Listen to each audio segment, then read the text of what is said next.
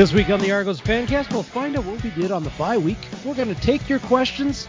We're going to talk some Argos football against the Edmonton Eskimos with Andrew Hoskins of the Eskimo Empire Podcast. And Deja Vu on the trade front, it's the Argos Fancast. I am Clay Chisholm. You can find me at All Kinds of Clay. You can find the Argos Fancast at Argos Fancast. And anywhere you find your friendly neighborhood podcast, just search Argos Fancast, specifically Google Play, iTunes, and SoundCloud. And joining me, as always, from ArgoFans.com, it is Will Gertler. Hi, everybody. You can find me on Twitter at ArgoFans or at www.argofans.com. And joining us from the Double Blue Order, it is Sir Douglas of House Ballinger, second of his name, Lord of Section 116, Warden of the South Side, and Protector of the Realm. We gotta get you getting with like a proper English accent to say that now. That'll be the next. That'll be the next thing. I'll work on that. I've gone metal. I've gone medieval times. All right, next I gotta go English accent. Awesome. Anyway, you can find the Double Blue Order. You can find my group on Facebook at facebook.com/Double Blue Order, on Twitter at Double Blue Order, on Instagram at The Double Blue Order, and you can find me personally on Twitter at DougB519. All right, now a few things happened in the bye week. I think we're going to probably get to the first one that has a lot of us scratching our heads saying, again? Shawn Lemon was traded to the BC Lions again. This time for a defensive tackle, Devon Coleman, former All-Star who's having his own troubles out there in BC, and a 8th round draft pick in 2020, so that should cover the conditional pick that we gave away in the Zach Collaros trade. Surprised or not surprised, guys? I'm not surprised. Sadly, no. Considering, how they've used him this year, it's really not surprising. I think the biggest surprise to me is that we're sending him back to BC. I think it's a bit of an indictment on Jim Pop again. How many of his free agent signings are no longer with the team? It's at least 3 or 4. Yeah, we've got, Lemon. Well, hang on. Before we continue, it's kind of difficult to judge it when he signed like 50 bazillion running backs. That's a good point. I mean, eventually you knew one or two of those guys had to go. Yeah. And when you looked at the, we talked about it earlier with the Terrell Sutton release, he just seemed like you got a fresher, younger, cheaper version of him, although may not have the experience, but eventually you couldn't keep every single one of those running backs. You really couldn't. Oh no, not even close, not even remotely. And I think what the Argos really need to do now is kind of remove Lemon from all of their advertisements, considering I'm actually looking at their website right now with a Made in Toronto ad on there with Shawn Lemon right front and center. Don't. And I think there's a Doug in the background. I know there's an Adam in the background too. And a hat. And a hat. Yes, and a hat. Not an Argos hat though. No. Other things that happened in the off season in the bye week. It felt like that it was that long. It felt like it was a bye week. Yeah. Jake Reinhardt got engaged to his longtime girlfriend, so congratulations. James Wilder lost his passport. James Wilder lost his passport and then had to beg his way back into the country. So he missed the first 2 practices of this week. The Yeah, it's safe But to say he won't be starting this week. No, but he's back at practice, so I guess he's practicing, so he's probably coming off the injured list. I don't know. And we saw S.J. Green back down in Florida and taking in his son's game. And why not if you have the chance to do that? And then we had some guys working out at Lamport in the bye week when they didn't have to. Got to tip our hat to McLeod Bethel Thompson Law Firm, Dakota Prukop, Caleb Ham, who else was it? Jimmy Ralph and Chandler Worthy putting in the extra work. So what did you guys do in your bye week? Did you partake in all of the football games that were on your TV? I binge Glow on Friday. So you missed some of the interesting happenings in the CFL, or the not happening, but happening, and then not actually happening kind of thing. I don't know how this works. I missed the weather. I don't know. Apparently there was lots of thunderstorms in Montreal or something, and the Riders were just given a win, and Well, since we're already onto that, we'll have to discuss that. The CFL, I guess, instituted a new rule in conjunction with the newest collective bargaining agreement that allowed them to call a game if the game had reached the halfway point of the third quarter or further. And it was stopped for longer than 60 minutes due to weather.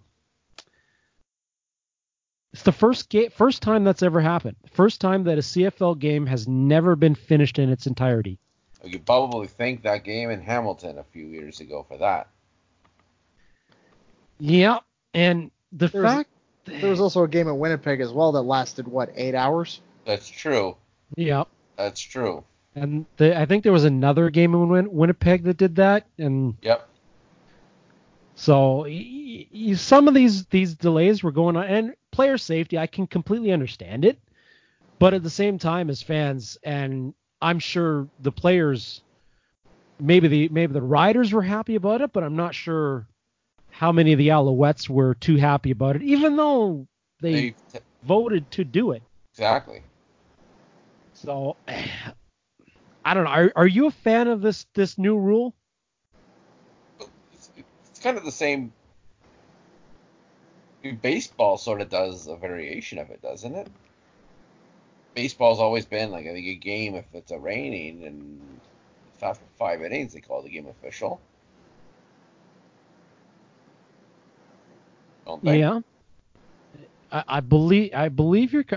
I didn't think it was. I thought it was further than 5 innings, but I've been out of the baseball realm for a long, long time, so I could be wrong on that. Doug, are you a fan of this rule? Well, first I just have to mention I think I'm going to use a term that hasn't really been used since November 1996, I think. 97. 97, thank you. Yeah, this is a Montreal screw job right here. Straight up.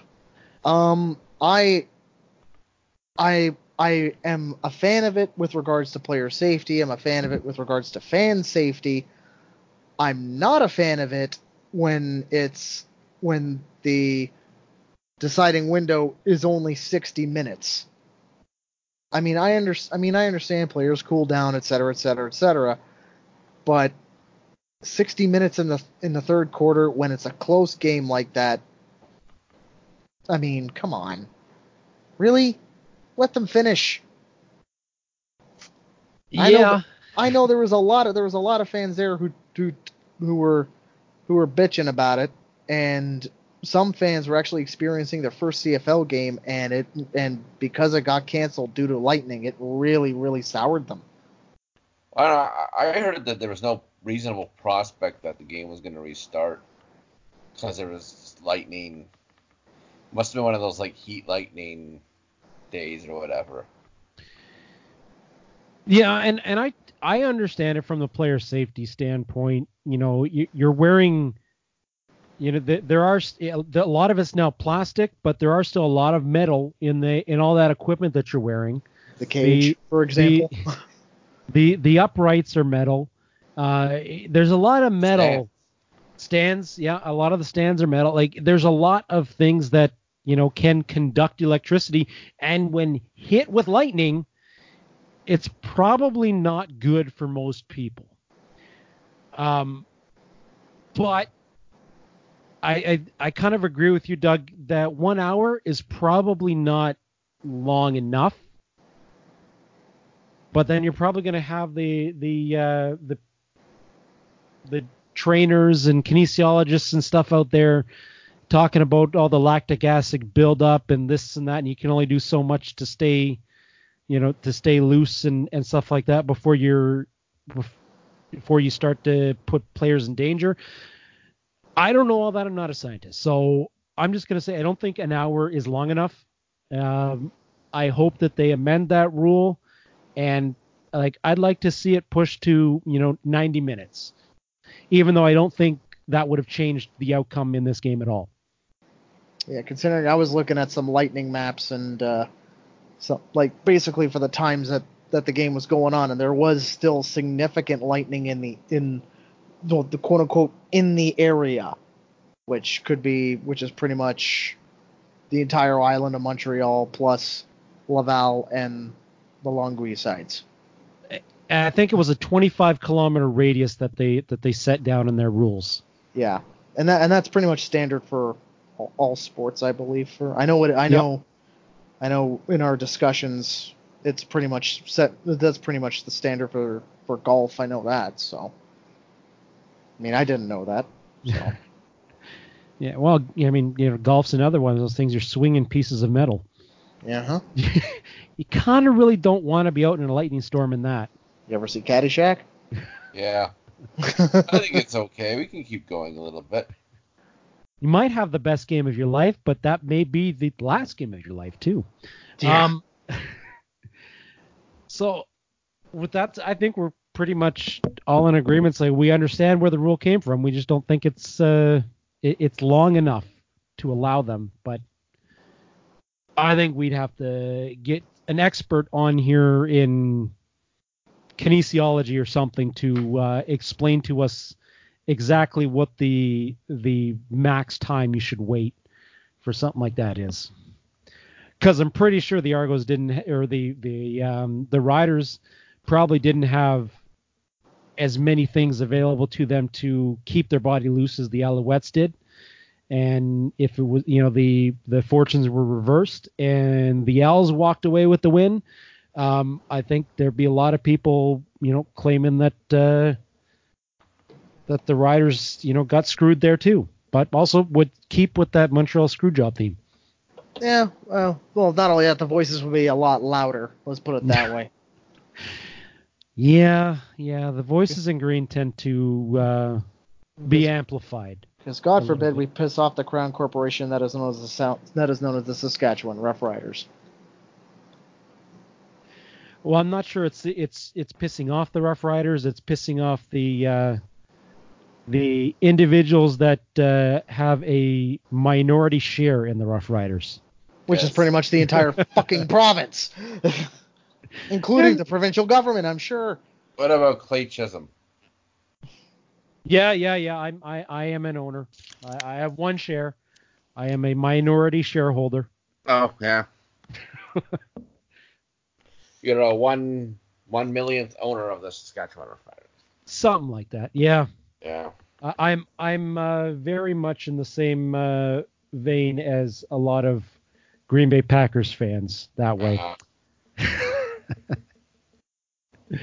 All right. I think we've kind of talked about the bye week long enough. We got to look ahead to the game that is coming up on Friday.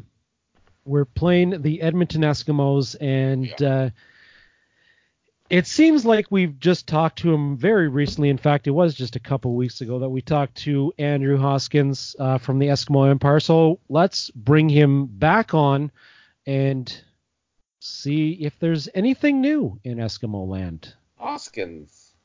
Nice to talk to you guys again after such a short span. Yep.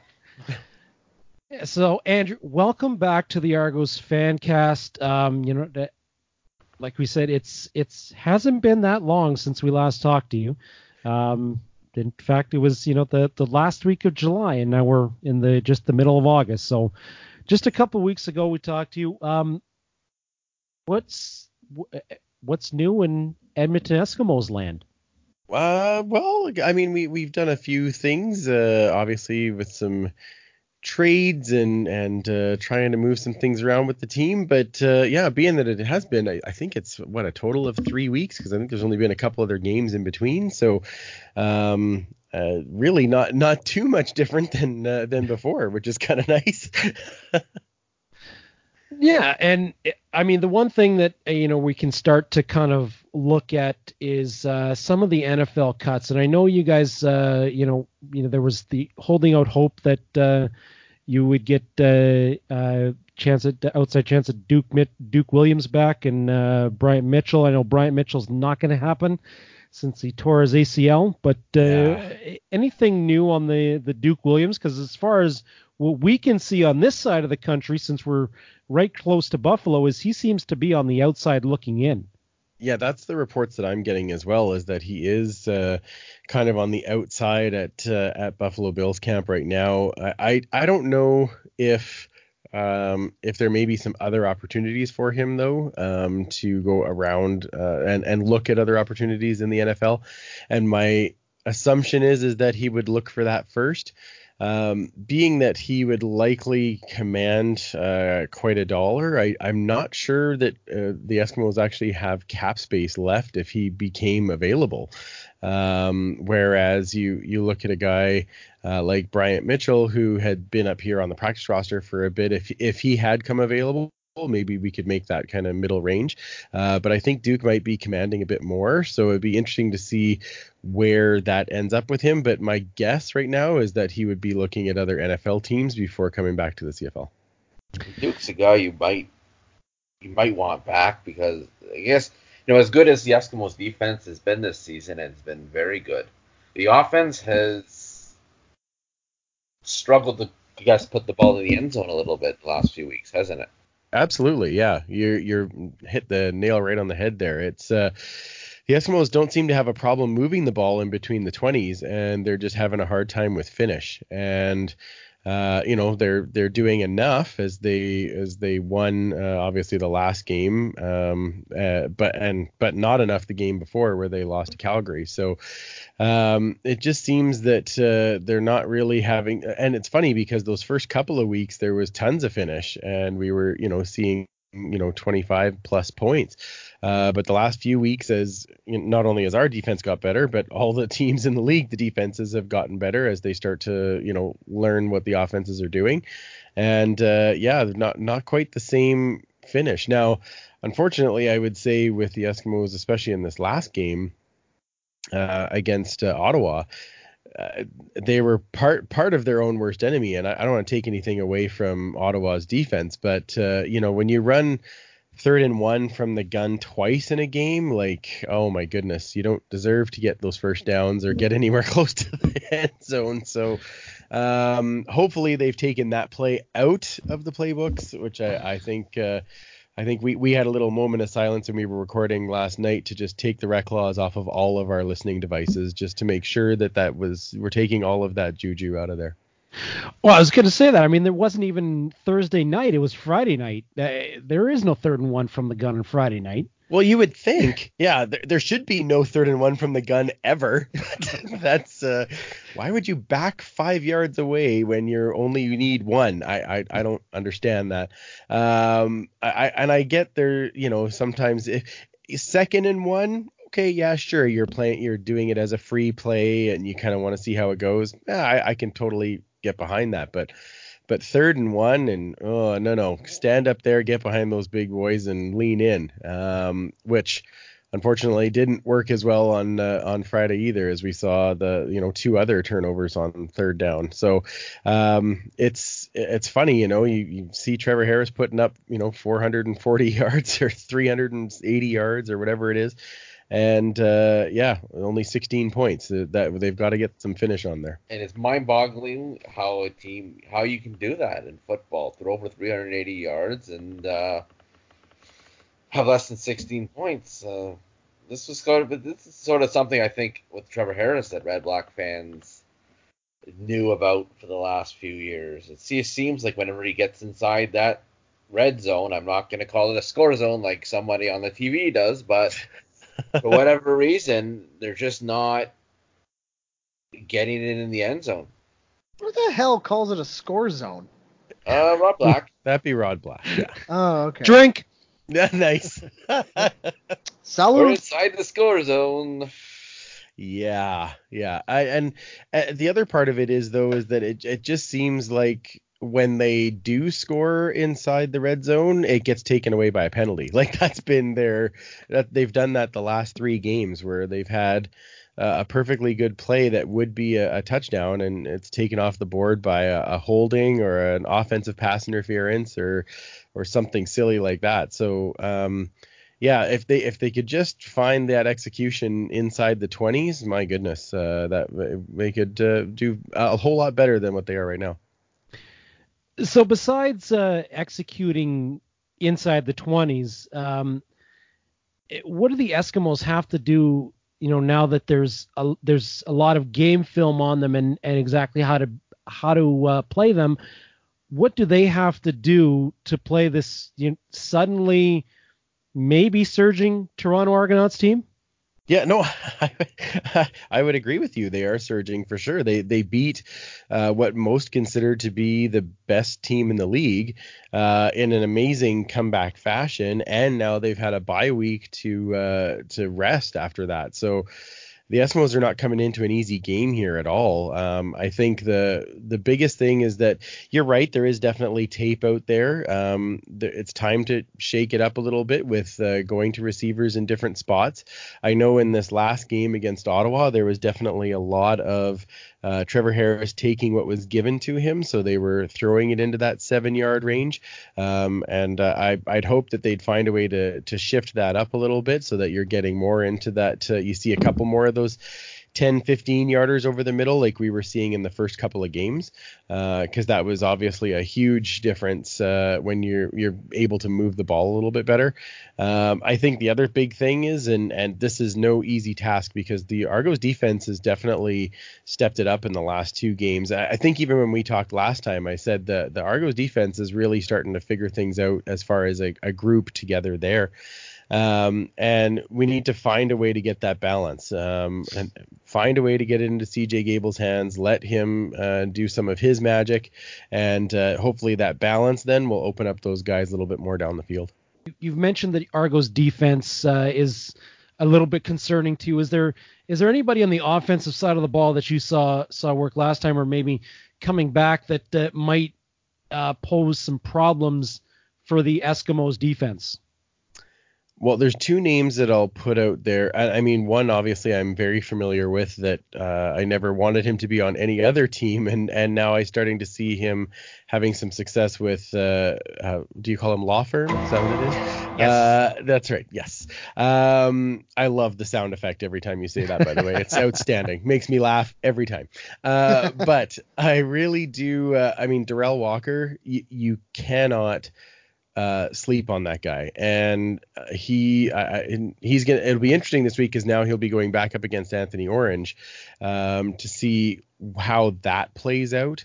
I think he definitely would put a little bit of worry in my mind.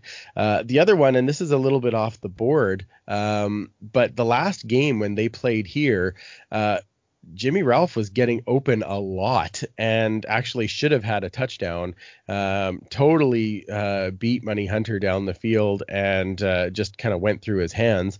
So I think that there's a couple of guys, like he just seems to be shifty and people kind of forget about him. And next thing you know, he's sitting wide open. So if Bethel Thompson starts to find his way there, you never know what might turn out there. Plus, he's a good Alberta kid. Yeah. Yeah. Yeah, he's from that Ralph Ranch out there, He is. where they seem to produce player after player after player. That's right. The Ralph Ranch. Rock. It's like What the heck's the other one's name? Well, Rock, Jimmy, and what's the other one's name? I can't remember. what? Oh my goodness, I can't remember it either. Well, I that's, obviously know Brock and Jimmy just because they were the more recent Brock ones for and me, Jimmy. but yeah. Brett, I know there is another one. Ralph Oh, there you go. Nice. There you yes. from Raymond, Alberta. Yeah. Yes. Like, where's Superfan when I need him? He knows all the names. Yeah. See, that's why we have Will. That's he knows those things that we're going to forget. That's right. So Oh, it's always good to have one of those. Yes. absolutely. Now, kind of rounding things out, last week we asked some, or not last week, a couple weeks ago we asked you some predictions. I want to know what your prediction of the outcome of this game is going to be. All right. Well, I think obviously, I mean, I am who I am. I'm going to pick the Eskimos to win. Yeah. I don't think it's like the last game, though. I think this is a much closer affair. I'm going to say that the Eskimos pull out the win by 4 points. Maybe Doug won't be so upset with me. Yeah. If you were going to say, can I speak, Will? Thank you. Yeah. If you were going to say shutout again, if I ever see you, I'm going to throw a shoe at you. I knew the 2 touchdowns didn't go over very well last time, so I'm going with about 4 points this time. Yeah. Who throws a shoe? Honestly. Really? Who does that? A lot of people, apparently. Yeah. Eskimos will eat too many Tiny Tom donuts before the game, and that'll be their downfall. Well, we have not had a great deal of success coming out there in the with the CNE game, and they've always been tight games. They always seem to be that night for some reason. It's always some type of nasty windstorm at the same time, as I recall the last couple of times. So we'll see. We'll see what happens. I think it'll be interesting to see when it's Trevor Harris out there on that night instead of Mike Riley. Yeah. The difference is it's going to be like, I know the last couple of CNE games we've had, they've been on a Saturday night, and this time it's on a Friday for some odd reason. It's actually on the opening night, so who knows? That might be a little different. I have no idea. The fresh smell of cotton candy will get everyone fired up.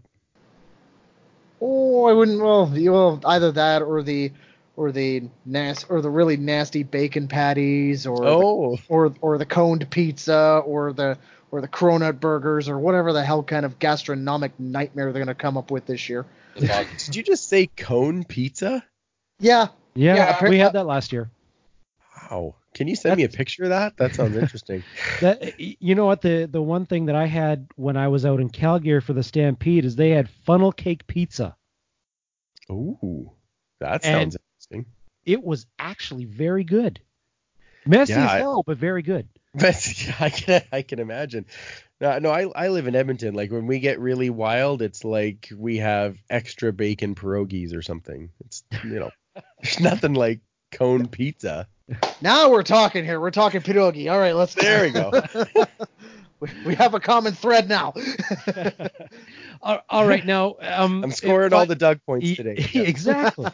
You're winning them back. And finally, as far as fantasy goes, on the Eskimos, who should people be looking at to either play as a good pick this week or a lock this week? Well, I would probably look to, if you can get him in money-wise, because he doesn't come super cheap, I would definitely start looking at Davaris Daniels. He's had a couple of games back now. We saw him have the big reception at the end of the game, in the fourth quarter, I guess, that got then taken off by a penalty. But he's coming into that form that we kind of expected him to. So I would think that the ball is going to be going his way, probably a fair amount.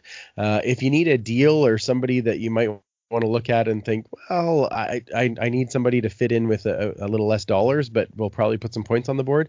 It's now time to start picking Natea J, because he is becoming that check down guy, but he ends up turning those into 8-9 yards. And this last game, I believe he ended up with about 12 points. And if you can get that for, $3,500, that's not a bad deal.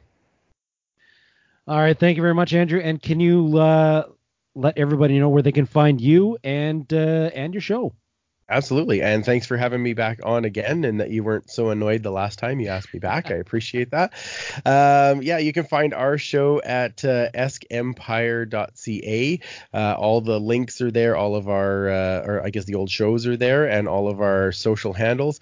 But the main one that we're mostly on is Twitter, and that's at Esk Empire Pod. You can find me at Freepalicious, and my co-hosts, Superfan Mike at 56 Parkies, and Commissioner Kayla at Duchess Lombardi. All right, thank you very much, Andrew. And to steal your line, we wish you the best of luck next week. Yes, and I will hope for you all the best on Saturday. Thank you very much, Andrew. You have a good night. You too, guys. All right, and that was Andrew Hoskins from the Eskimo Empire podcast. Doug, you're warming up to him now. Yeah. Well, I mean, as soon as you mention pierogi, right? that's like the way to my heart, right? So, yeah, pierogi and pivo, you can't beat that. Yeah. So as far as what the Argos have to do to beat these Eskimos, we've seen, the blueprint to beat them. You basically, let them do the intermediates or the high percentage stuff and take away everything else. And they seem to, shoot themselves in the foot when they have the ball too much, I guess. That seems to be what's going on. I think shutting down CJ Gable would be a priority, because they haven't had much luck shutting down the run this year. They need to tighten that up. Yeah, I personally, I would love to see CJ Gable held to under 80 yards in this game. The way they run him, they're aiming for about 150 every game. So I think holding him to 80 yards is probably a victory. And I as much as the blueprint is out there, and you kind of make them take the underneath stuff, I would rather see them try the low percentage passes and keep Harris to under 200 yards. And I really think the only way to really do that is to hold on to the ball. And I think in the last game we saw that they can do that. And we're not sure if James Wilder is returning to the lineup this week, but he was back at practice, so it's chance that he's going to be back in the starting lineup. But if he's not, I am fully comfortable with Brandon Burks being the guy. Got to try scoring points this time. Yeah, that would help. I think we should probably try to score points sooner than midway through the second quarter. Yes. Yeah, I would agree with that totally. And not no gimmies, because there was too many gimmies that they gave up last week, or not the last time they played, and pretty much all season. Up to that point, anyway. Yeah. I think it's something, and to the Argos' credit, it looks like we're going to be pushing at least a sellout ticket-wise goes. Hopefully every one of those fans that has bought a ticket makes it into the game, and and we'll come back and experience the atmosphere that we had before the bye week, because that was some of the best atmosphere at BMO Field that I've ever experienced. And I've been to just about every Argo game at BMO Field. Yeah, absolutely. And just a reminder, tickets are still available. There's going pretty quick, I think. So by the time this comes out, there might not be a hell of a lot left. So get in touch. Either go on Ticketmaster, or if you don't want to pay their stupid fees, contact the Argos direct and get your tickets. It's normally $20 to get into the CNE, mind you. So, I mean, if you're getting, I think if you get the upper corners of the west stand, I think those are around $23. So, I'd be shocked if there's any of those left. Yeah, I'd be shocked too, but you never know, right? Actually, it looks like section 227 still has a few left. They're in that, I believe, that $23 range. But everything else doesn't look like there's a whole lot left. It's slim pickings. Mm-hmm. And not only that, once you get into the CNE, the Argo game is going to have the cheapest grub, but the cheapest drinks and the cheapest booze on the entire X grounds. So Probably, keep that in mind. Well, yeah, guaranteed. I mean, $3 hot dog. Where are you going to find a $3 hot dog on the X grounds? You're not. Exactly. You can eat all you want, then you can go on the flyer and throw up. or the Polar Express. There we go. I was about to mention the Polar Express. What's the one the weird space ride you go inside and start spinning? Gravitron. Yeah. Oh God. I hated that thing. I feel sick just talking about these things. I rode the Gravitron once. Yeah, that was not pretty. You know what? I used to be able to deal with those things when I was a lot younger, but several blows to the head really don't help that. It looks like it's from the 1900s or something. What? Gavin, the one at the X looks like it's been there since 1960 or something. Well, it probably has. The technology I don't think has changed much. No.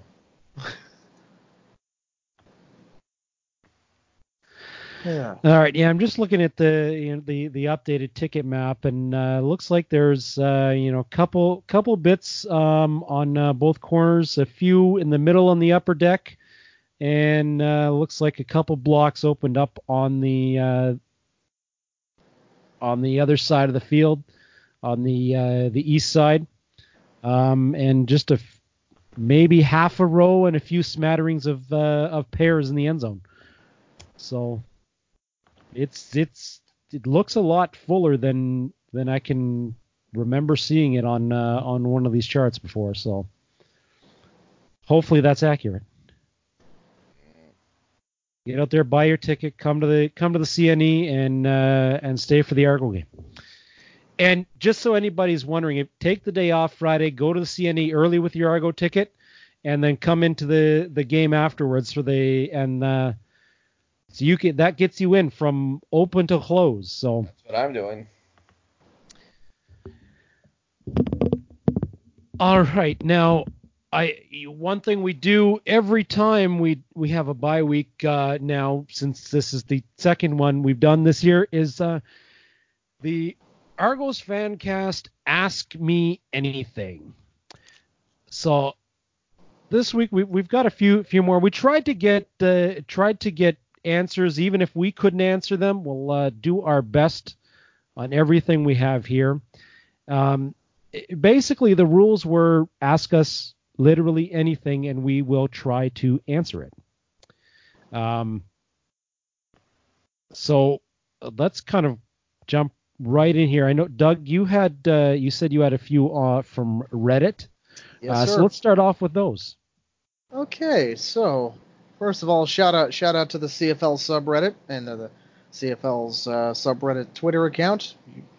So quick shout out to them. But we'll just start this off with we'll go with, because you can actually rate posts on here. So we'll just go with this one from a Rough Rider fan. So Clay, a little connection to you by the username of Sack26. How excited are you to have Caleros back, and what would he have to do to consider the trade a win for the Argos?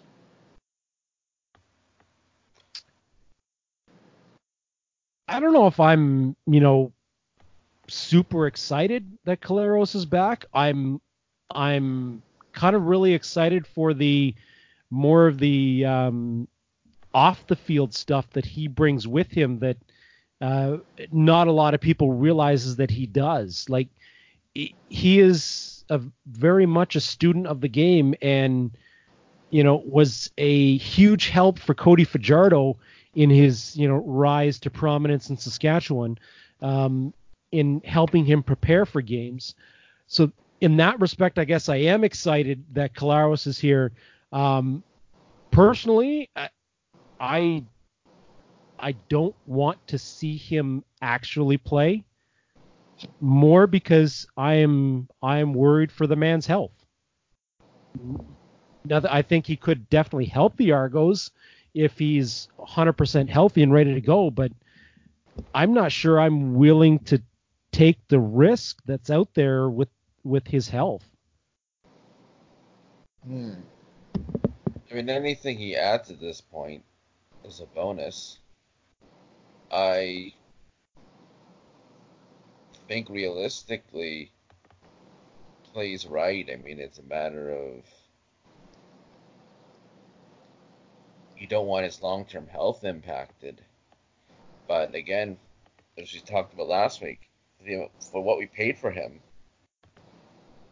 anything he can add would be a nice bonus.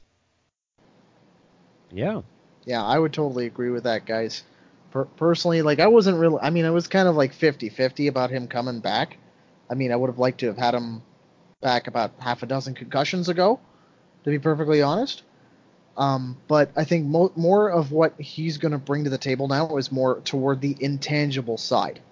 Like, even if he doesn't suit up for a game at all for the rest of the season, or even if he suits up as QB3, or even QB4, like way down the depth chart, it's going to help. It's like his experience, his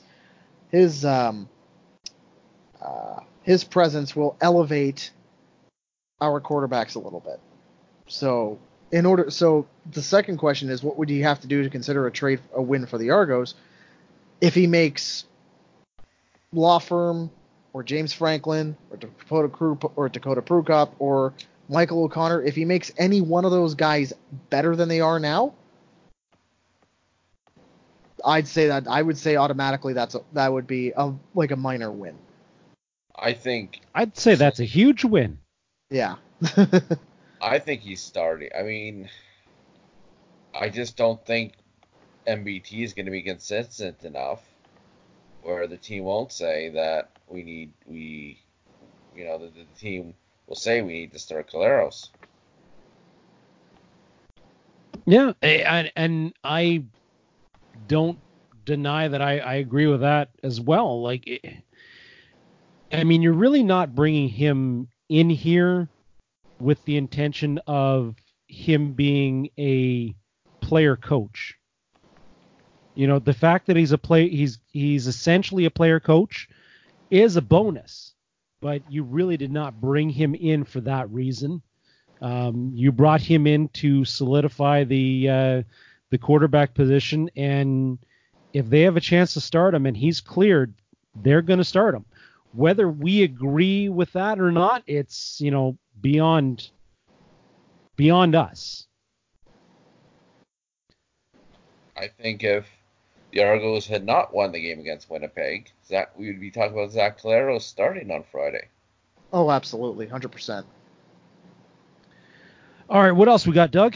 All right, from a Tiger Cats fan, we won't hold that against them. Username Chicken and Waffles X Hot. I don't know where people come up with these names. Anyway, I'm hungry. Chicken and Waffles is good, man. I know it is. It's great. Okay, so his question is: looking at the rest of your schedule, how many wins do you realistically think the Argos will finish with? So the rest of our schedule, we obviously have Edmonton this week. Then we have Montreal at the neutral site, Labor Day, at Ottawa, bye week, versus Calgary, versus Saskatchewan, at BC, versus Ottawa, at at Montreal, versus Ottawa again, and then at Hamilton. 12-6. He said realistically, Will. Realistically, I think we can end the season at 9-9. Really, I think I'm just kind of, as much as I want to say we're going to beat Hamilton twice. I'm just going to say, okay, for argument's sake, somehow they get lucky and beat us once. Ottawa's very beatable. Calgary is going to be tough because Bo Levi Mitchell is going to be back. Saskatchewan has been playing really well. BC, I think Mike Riley just got sacked again 5 minutes ago. Ottawa again. Montreal, we should be able to beat them. And there's twice against Montreal. We could probably beat, Edmonton's a toss-up. And then you got Ottawa on the 26th, and then Hamilton lost. Like, I think we have a legitimate shot at winning 8 of the remaining games. I would agree with either 7 or 8. I would say, because I don't think we're winning Labor Day, to be perfectly honest. Why not? See, I would love to be that confident, but when you win, when your record on Labor Day is 20, when it's a 20% winning percentage, you're kind of not confident about that. But I mean, to be quite honest, we are due, so I'm hoping that we will pull one out. But yeah, Ottawa is a very beatable team, and we've got them 3 times in the fall. Yeah. So that's 3 wins right there. We've got Montreal twice, and those could potentially be 2 wins right there. So that evens our record automatically, right? And then you have Calgary, which is going to be a tough one. Saskatchewan is going to be a tough one. So those are going to be 2 all losses, 6 and 8. And then when we go out to BC, that'll be a win because more than likely, Mike Riley will get sacked by the plane once we land. I think he was just sacked again. There we go. Yeah, I think you're right. He got sacked again. So that'll be 7 wins, and then maybe we can pull off an upset against one of the other 3 teams we got left. Yeah, I'd say 8 wins would be realistic. All right, what else do we have? Okay, this one's from a league fan, so he doesn't have a specific team. But BE20 Driver asks 2 questions. First one, is the current coaching staff capable of bringing back a winning football team? And part 2, it's going to break one of our rules, but where's destroying? Well, first, I don't know about our special teams coach. I'm still out to lunch. He's still out to lunch, more like. But at the same time, when you look at a lot of the special teams coverage throughout the league, it hasn't been great. So, and I mean, Chris Rainey can break a return at any given time. Defense, we've seen the coaching staff pick it up huge and get these guys ready for the game. Mm-hmm. Offensively, still needs a little bit of work. If the defense can start doing what Saskatchewan did to beat Montreal and score twice on defense, a couple times, I think it's possible. Are these guys a championship coaching staff? I don't think so. But can playoffs? Probably. I would say hard maybe. Yeah, we have to. On that one. I'm not sold yet. I mean, we have to temper ourselves. The Argos are still a 1-6 team. And I guess second question. As to where our kicker is, I don't really care. He's still not with the team. Yeah, we thought he was coming back, and apparently he's. I don't know if you look at his last post, he's touring high schools across the U.S. on Friday nights. So see, If he comes back, fine. If he doesn't come back, fine. I don't think they have any desire to use him, and I really don't think he has any desire to actually play for the Argos at all. So now you're also taking after my theory Yeah. as well, where he doesn't want to play because then he loses, because as soon as he plays and if he shits the bed, he loses YouTube. Period. He'll lose everything off of YouTube because once people are exposed, that's it. It's over. Game over. Yeah. Sad thing is, I think he does have enough talent. He's just, once again, one of these guys. He's too full of himself. Yep. It's what we call the American syndrome. Yes. Where you think you're going to come up here and light the league on fire. Not very many players have done that. No.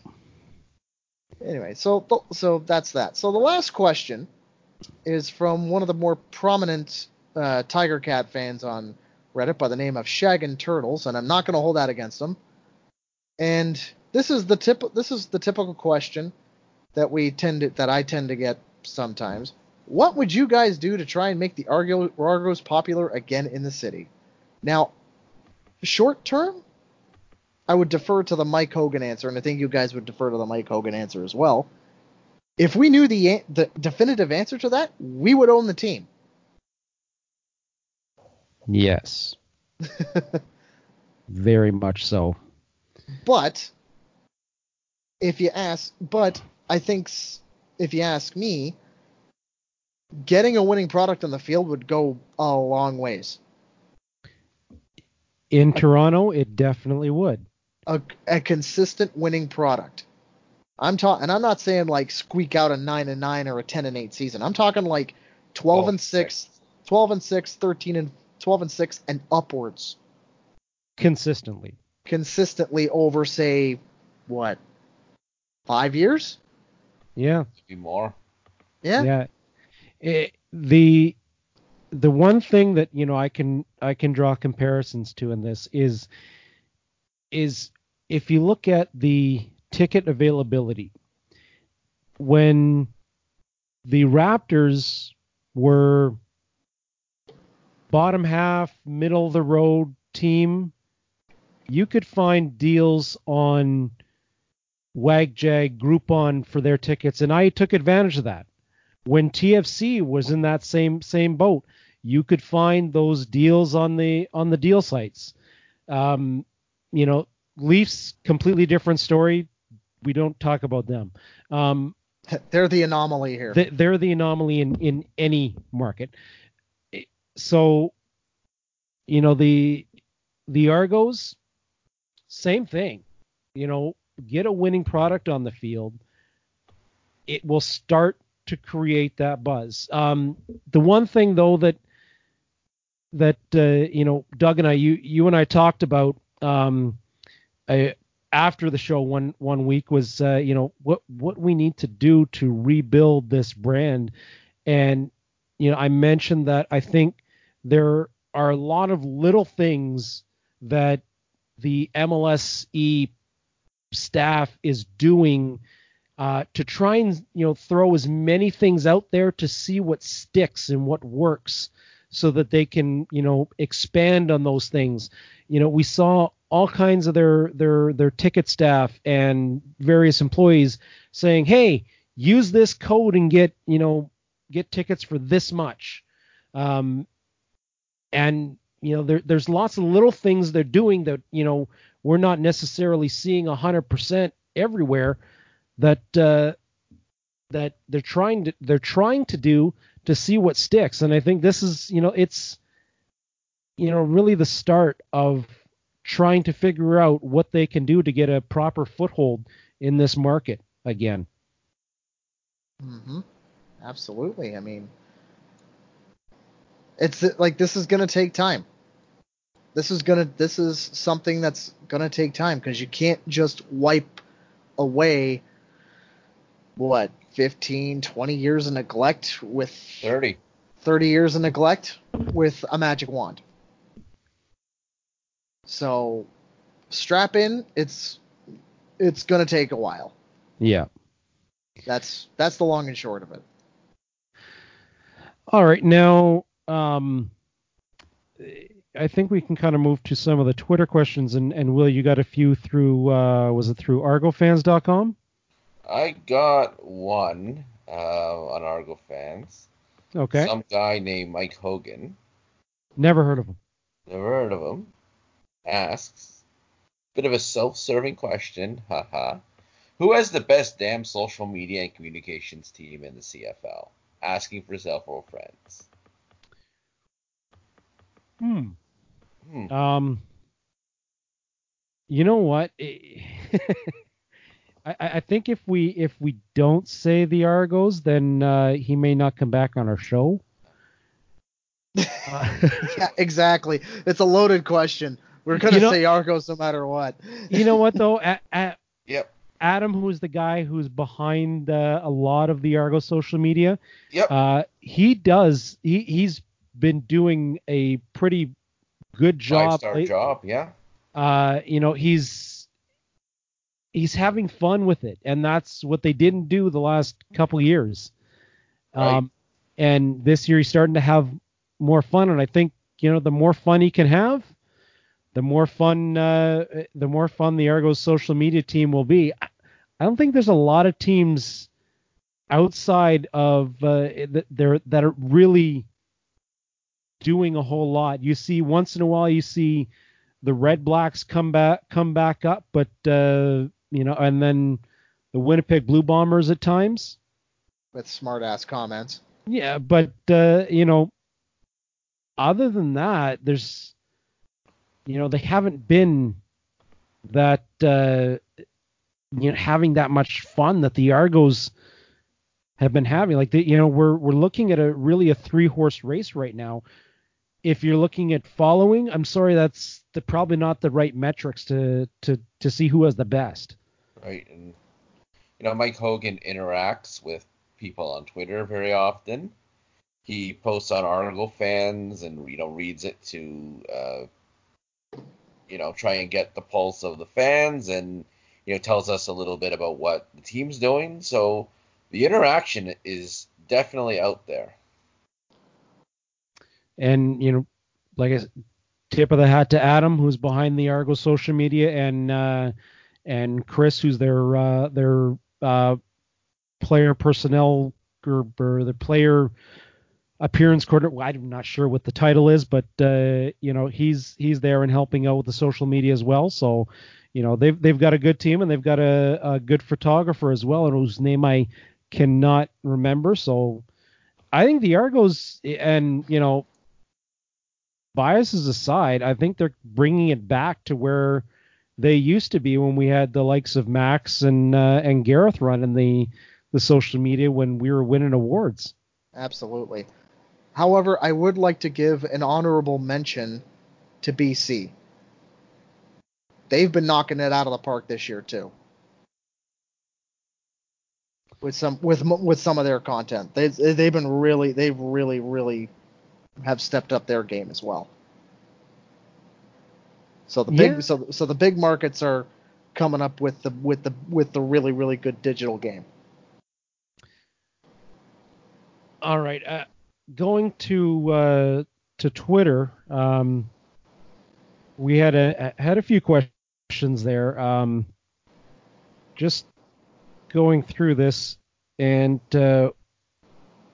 one of the first ones that we saw was why are the team's benches in the East on the same side and the opposite side in the West? That's coming from Ed, and his handle is at Alpha Dog TO. That is actually a really good question. I have no idea. I really think it has everything to do with the amount of space that is allotted to the fields.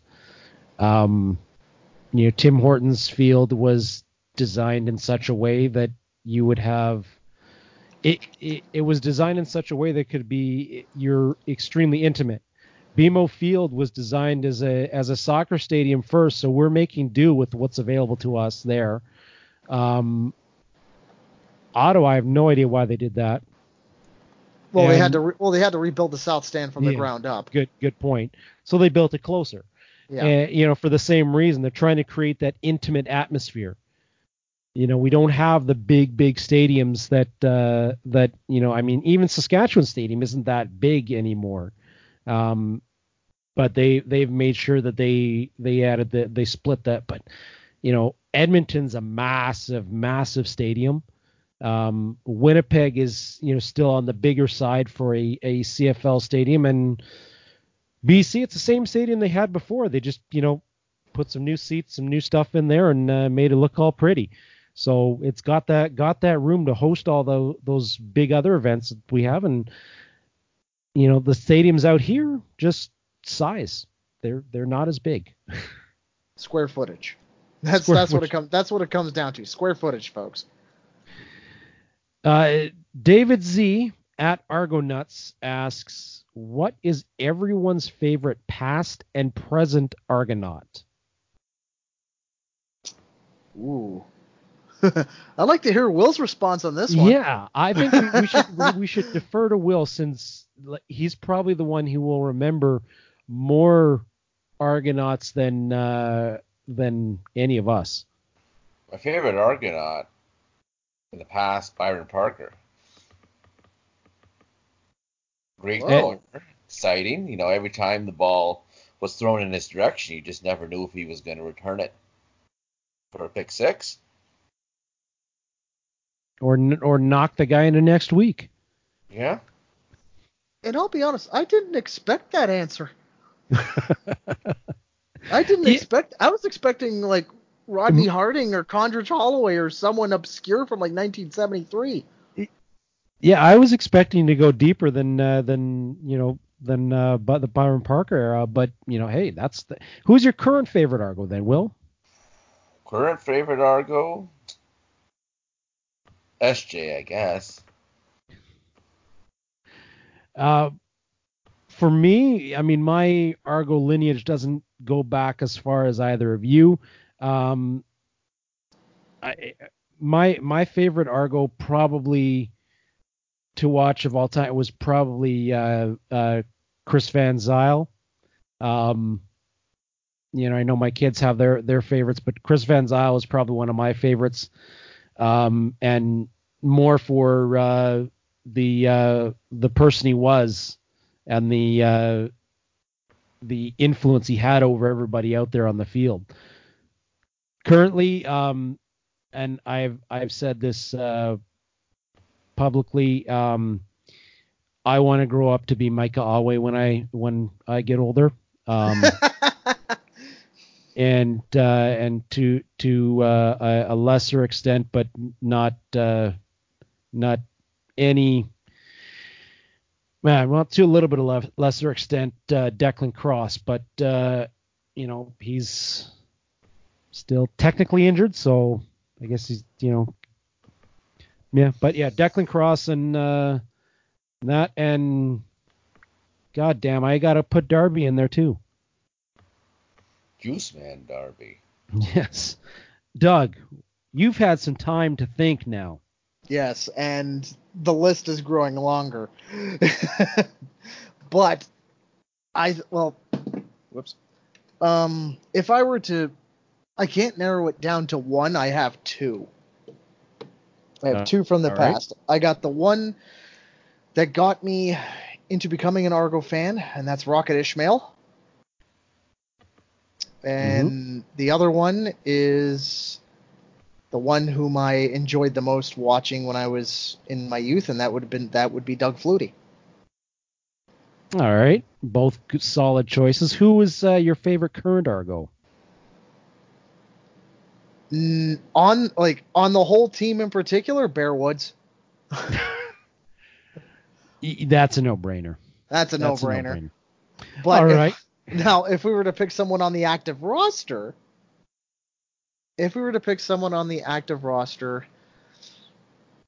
I would say Micah Alway. All right. Next one from Charisse. I hope I got that name right. at L Bus Driver Lady.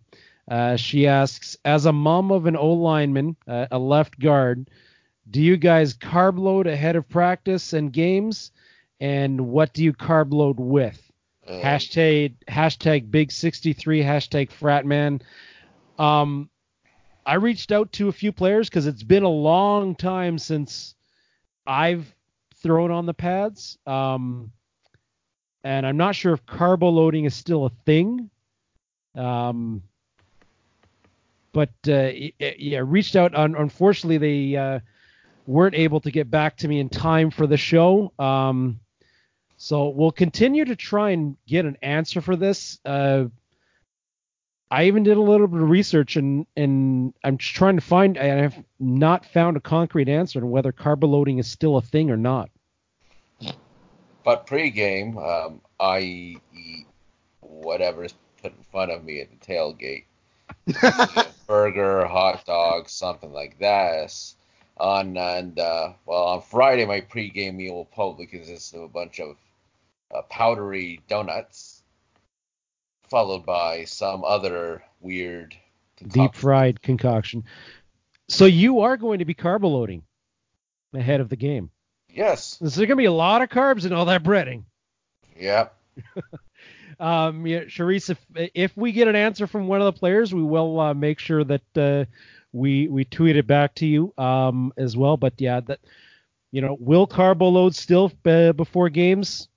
I'm trying to watch my figure, so I'm trying to avoid as many carbs as possible. Doug, are you carbo loading before the games? Not intentionally. Especially now with the Grey Cup fit up being around the corner, I seriously have to try and lose weight. So I'm going to be trying to be eating a lot healthier. Going to try and I got to get back to the DDPY a bit more, and here's hoping that I can get myself down a little bit, because I made a little wager with myself on that. Yeah. Basically, if I don't reach my goal, I got to go and get a piece of Ticats gear. Whoa. Okay, we need to do whatever we can to help Doug reach his goal. That can't happen. That's right. So you guys better keep me on the level here. Anyway, let's move on. We've got two questions from our friend Nick at Leafs Rules. Do we really have to go here? He wants to get a microphone for Jamie in the end zone.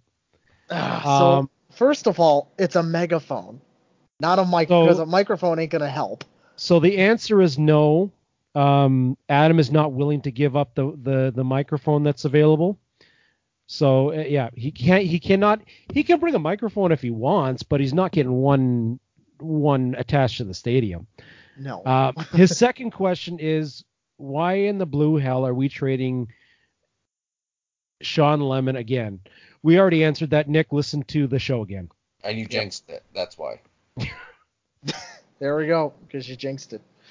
And looks like the last one that we have, I believe, is from Third and Roll. What have defenses been doing differently to Wilder since late 2017 that seem to have snuffed out those long runs from the 2017 regular season? In brackets, 60-yard, 80-yard, etc. I don't think it's what the defenses have been doing. I think it might be what he might be doing himself. But other than them having a lot of tape on on the nuances that he does, I'm pretty sure they have keys as to what he's going to end up doing. But otherwise, go ahead, Will. Also, keep in mind, with Ricky Ray gone, teams don't have to respect the passing game as much anymore. And I'd also say, the play on the offensive line has not been very good either. Well, you've got Ricky Ray gone, one. Play on the offensive line hasn't been great. So, and then to add to that, our offense has not been on the field very long, which means we're getting down more points, which means you have a tendency to go towards the pass more. The other thing I'm going to put out there is the teams have more game tape on James Wilder now. You know, it's now on the team and James to figure out how to get him back to that point, because teams know how to defend that. They're making sure that whenever they play Wilder, that you're not cheating out of your zones at all when you're going towards the ball. You're taking the better angles. You know his speed. You know, there's all that stuff that defenses learn about somebody by watching game tape and figuring this out that they have now. And I don't believe that there's been enough adjustment made on the Argos side of the ball to get him to those big runs. And I'd be happy for him to break off 2 or 3 10 to 12 yarders a game. That would make me really happy. Mm-hmm. All right, and I think that was all of the questions we had. Well, I got a couple more. Oh, here yeah, we do have a couple more here. You're right. Yep, go ahead. Tony Bryce, who is at American CFL Fan, asks, "What's the latest on James Wilder Jr.?" I think we just said that. The dumbass lost his passport, so he's had to do some unsavory things to get back in the country. So he's back in the country now. Oh, yeah. Okay. I would have loved to be there at the border in Buffalo and just seeing what, because from the sounds of it, he was very wishingly pleading his case. So I kind of want to see what that entailed. Why am I? Oh man, why am I? Why did my mind have to go there? Anyway, it's just bad thought, very bad thought. So, if you want to know what that bad thought is, tweet at at Doug B519. Rated R. Oh no, it's a bit more than R. No, not that far. Okay, and another one here is from Argonauts History at Bygone Boatman. Who to this point in the season have been who've been the Argos' top 3 Canadians? 3. I can think of 2, but I can't think of a third. Cleon Lang. That's number 1. Yeah. Ryan Bombin. Debatable. That's debatable. Yeah. I was gonna say Jimmy Ralph. Yeah, I was kind of thinking of whether or not I should throw him in there. He's basically been, if he's called upon, he's shown up. So yeah, I think that's other than that, the Canadians have been kind of in and out and in and out and in and out. So you haven't really had too many guys that have been in the same position all season. So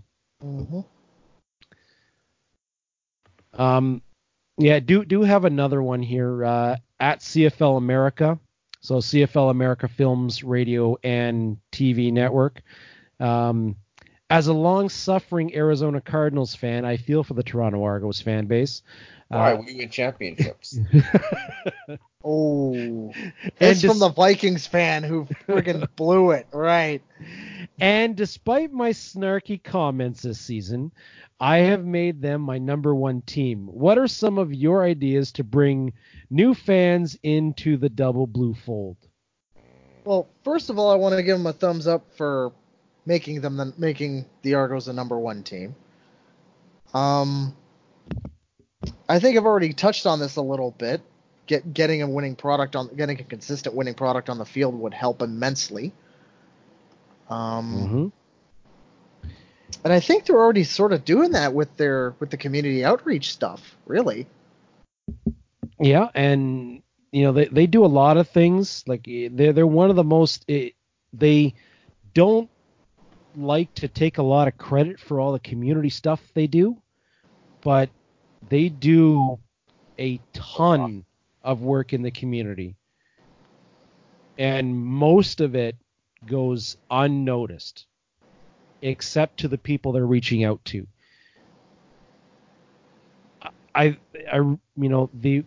What I can do, I've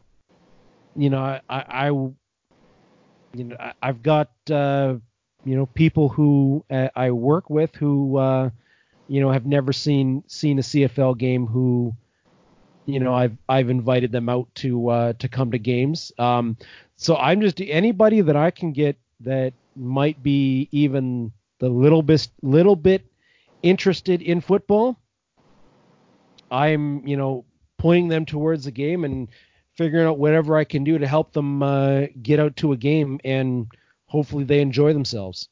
So far, haven't had, despite the losing games, haven't had many people that have said that they wouldn't come back again. So that's what I'm doing.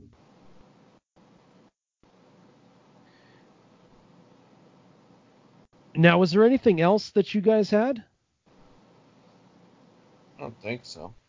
I think that pretty well does it. That does it for the AMA portion. I do have one tiny little thing that I wanted, and it's kind of it's going to be a flag thrown here. Illegal procedure. Defense. They made the offense move. 5-yard penalty. First down repeated. Because I received an ad on Facebook for NBA 2K20, and I found out that in the latest installment, they are bringing forward the WNBA. So their teams are going to be in NBA 2K20.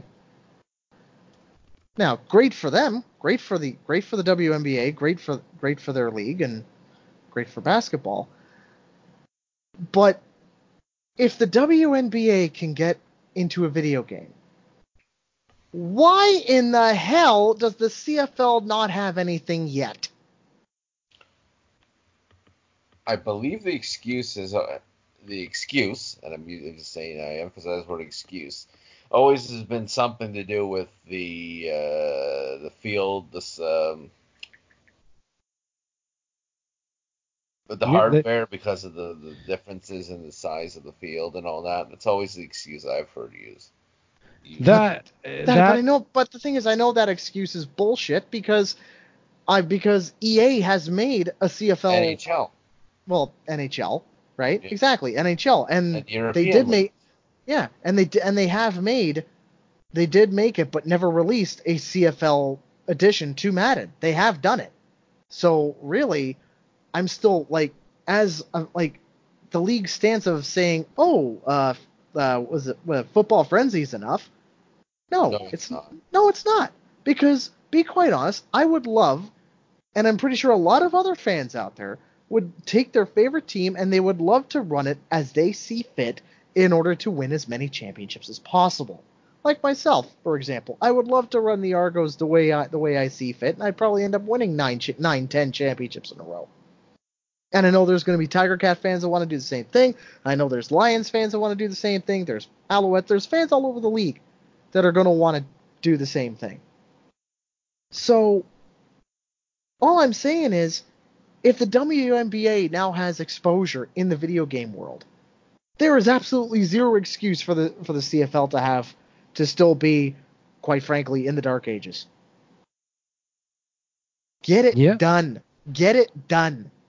You mentioned the NHL has the Europeans, and they even had, I believe they even had at one point the AHL teams in there. And the other excuse that I've always heard is, there are working agreements to be able to sell your product and direct connections to those different leagues. And there isn't that with the CFL and the NFL. And to be honest, like the NFL and EA Sports and Madden does have CFL content in some of their games. The mobile card game, whatever the heck it is. They do have that. They can make the change.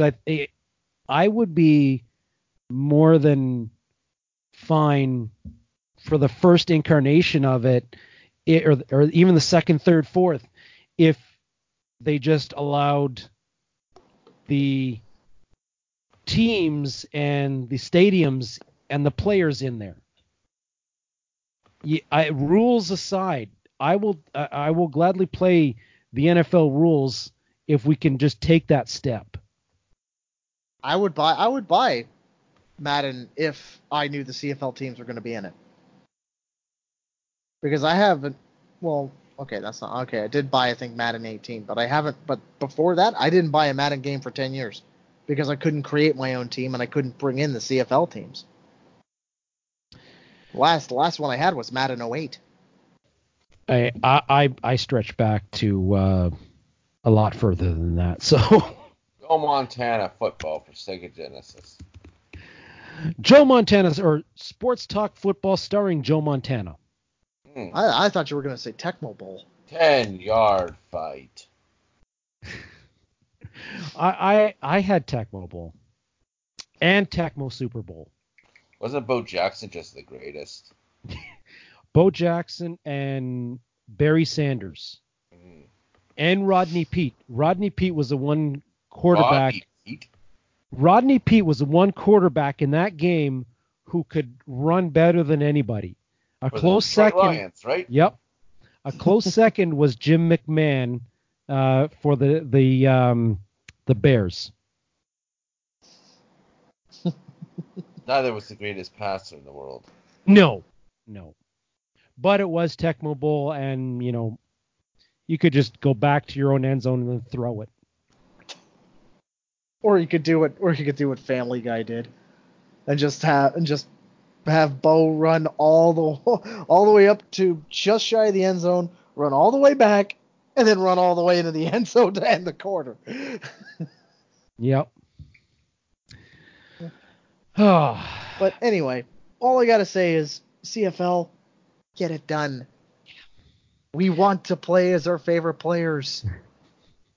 We want to have our team. We want to be able to build a dynasty.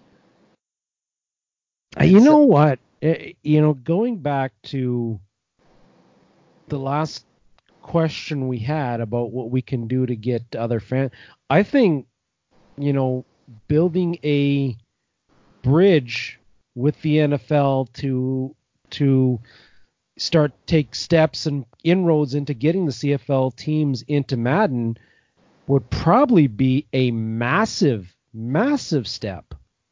Oh, ginormous. I think that would be huge, especially in markets like Toronto. Oh, by leaps and bounds, yeah. Yeah. Any sort of market that has an unholy amount of NFL penetration. So, in other words, the big cities. Yeah. Now, we are running along on time. So I think just for the 3-minute warning, we're just going to do our picks and quick fantasy here. We had the 3-minute warning. It was the entire AMA. Good point. Fantasy-wise, I really don't know about you guys, but I'm not sure who I would put in other than, you're taking a guess, really, as to what the Argos are going to try and do. The only one that I would say might be really worthwhile is Jimmy Ralph might be worth a cheap ad. That's about it. That's really the only thing I can see. I don't know if MBT is going to come out and have that game. I don't have the confidence that I would be willing to put him in as my quarterback for that. Any fantasy picks for you guys? Well, if he's still in it, I'm still taking Brandon Burks. I'll still take him in the because I'm just gonna stick with him because I like him. And if James Wilder's starting, are you putting him in that flex spot, or is he too expensive for you now? I'd have to rebuild the entire team. Will but anything provisionally, Brandon Burks. I don't really like any of the matchups this week, to be honest. No. Yeah. Okay. Well, Will is not picking a fantasy team, so let's go. A fantasy team in weeks. Hey, look, we're trying to, set up the illusion that we know what we're talking about fantasy-wise. So, let's not ruin that. Patrick Mahomes. What? Yeah, why not? All right, he may be too expensive, though. Getting to the weekly picks. Thursday night football, we've got one game out in the peg. BC is traveling into Mosquito Country to play the Blue Bombers, and holy crap, Mike Riley got sacked again. Will, what's your pick? They'll be itching. The Lions will be itching a lot of mosquito bites after Thursday. And Mike Riley sacked again. Doug? Yeah, I'm going. Bombers all the way. And wait, yeah, I just heard. Yeah, Mike Riley got sacked again. Yeah, to fuck around with the narrative, their offensive line wasn't actually a shit show on Saturday. No, actually, they weren't. But hey, it's fun to think that Mike Riley's getting sacked on his way from the plane to the bus. I'm also going Winnipeg. I don't have any confidence that BC has figured it out yet, although they've shown some strides. Don't think they're there yet. Friday night, the main event, the Edmonton Eskimos in town to play the Argonauts. I think this is going to be a statement game by the Argos, and I think they're going to win by 13. Wow. Too many donuts eaten by the Edmonton Eskimos will sink them. Doug? Oh, I'm picking the Argos, but I'm just. Well, we know that. It may be one of these squeakers again. I'm thinking it might be a squeaker again. All right. It's always a squeaker. Well, hey, it doesn't matter if you win by 1 or by 5,000. Winning's winning. It'd be nice to have a blowout one day. Yeah. Saturday, we've got a doubleheader. The first half of the doubleheader, we've got Hamilton into the nation's capital to play the Red Blacks. I don't like this game at all, but I'm going to take Ottawa with a hope and a prayer. Doug? Oh, I'm taking Ottawa all the way on this one. Will? Yeah, I'll go Ottawa. I'm not so sold on Hamilton on the road yet. And to cap it off, we've got the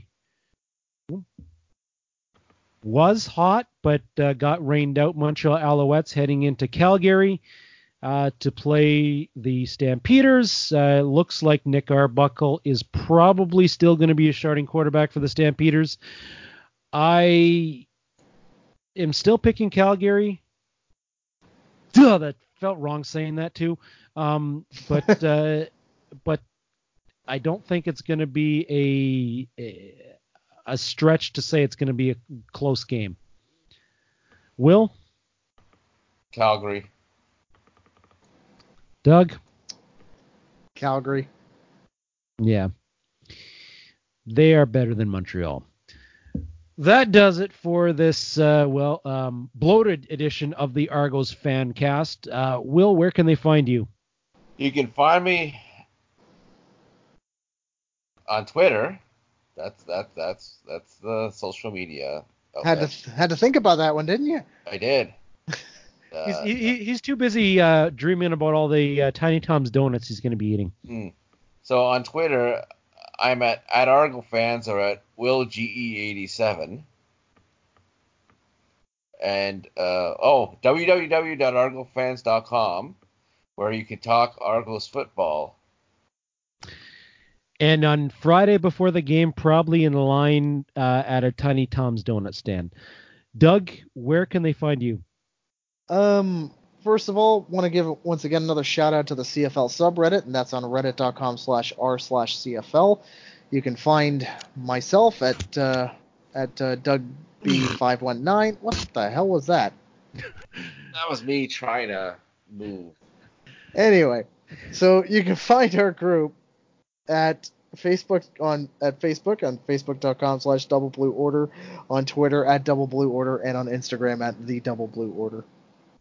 And you can find me at All Kinds of Clay. I will also be standing in line at a Tiny Tom's donut stand. I'm not sure if before or after the game, but I will be in the one that is usually just outside the gates south of the GO train station.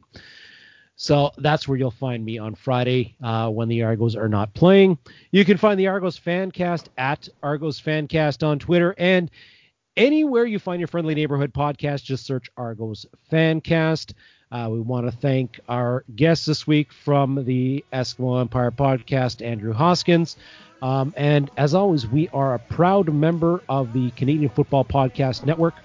Just find them at CF Pod Network on Twitter and cfpodnetwork.ca to listen to all kinds of great fan-driven content from across the country, down south, and over in Japan. That does it for the bloated edition of the Argos Fancast. We will talk to you next week when we figure out how many Tiny Tom's donuts Clay and Will consumed.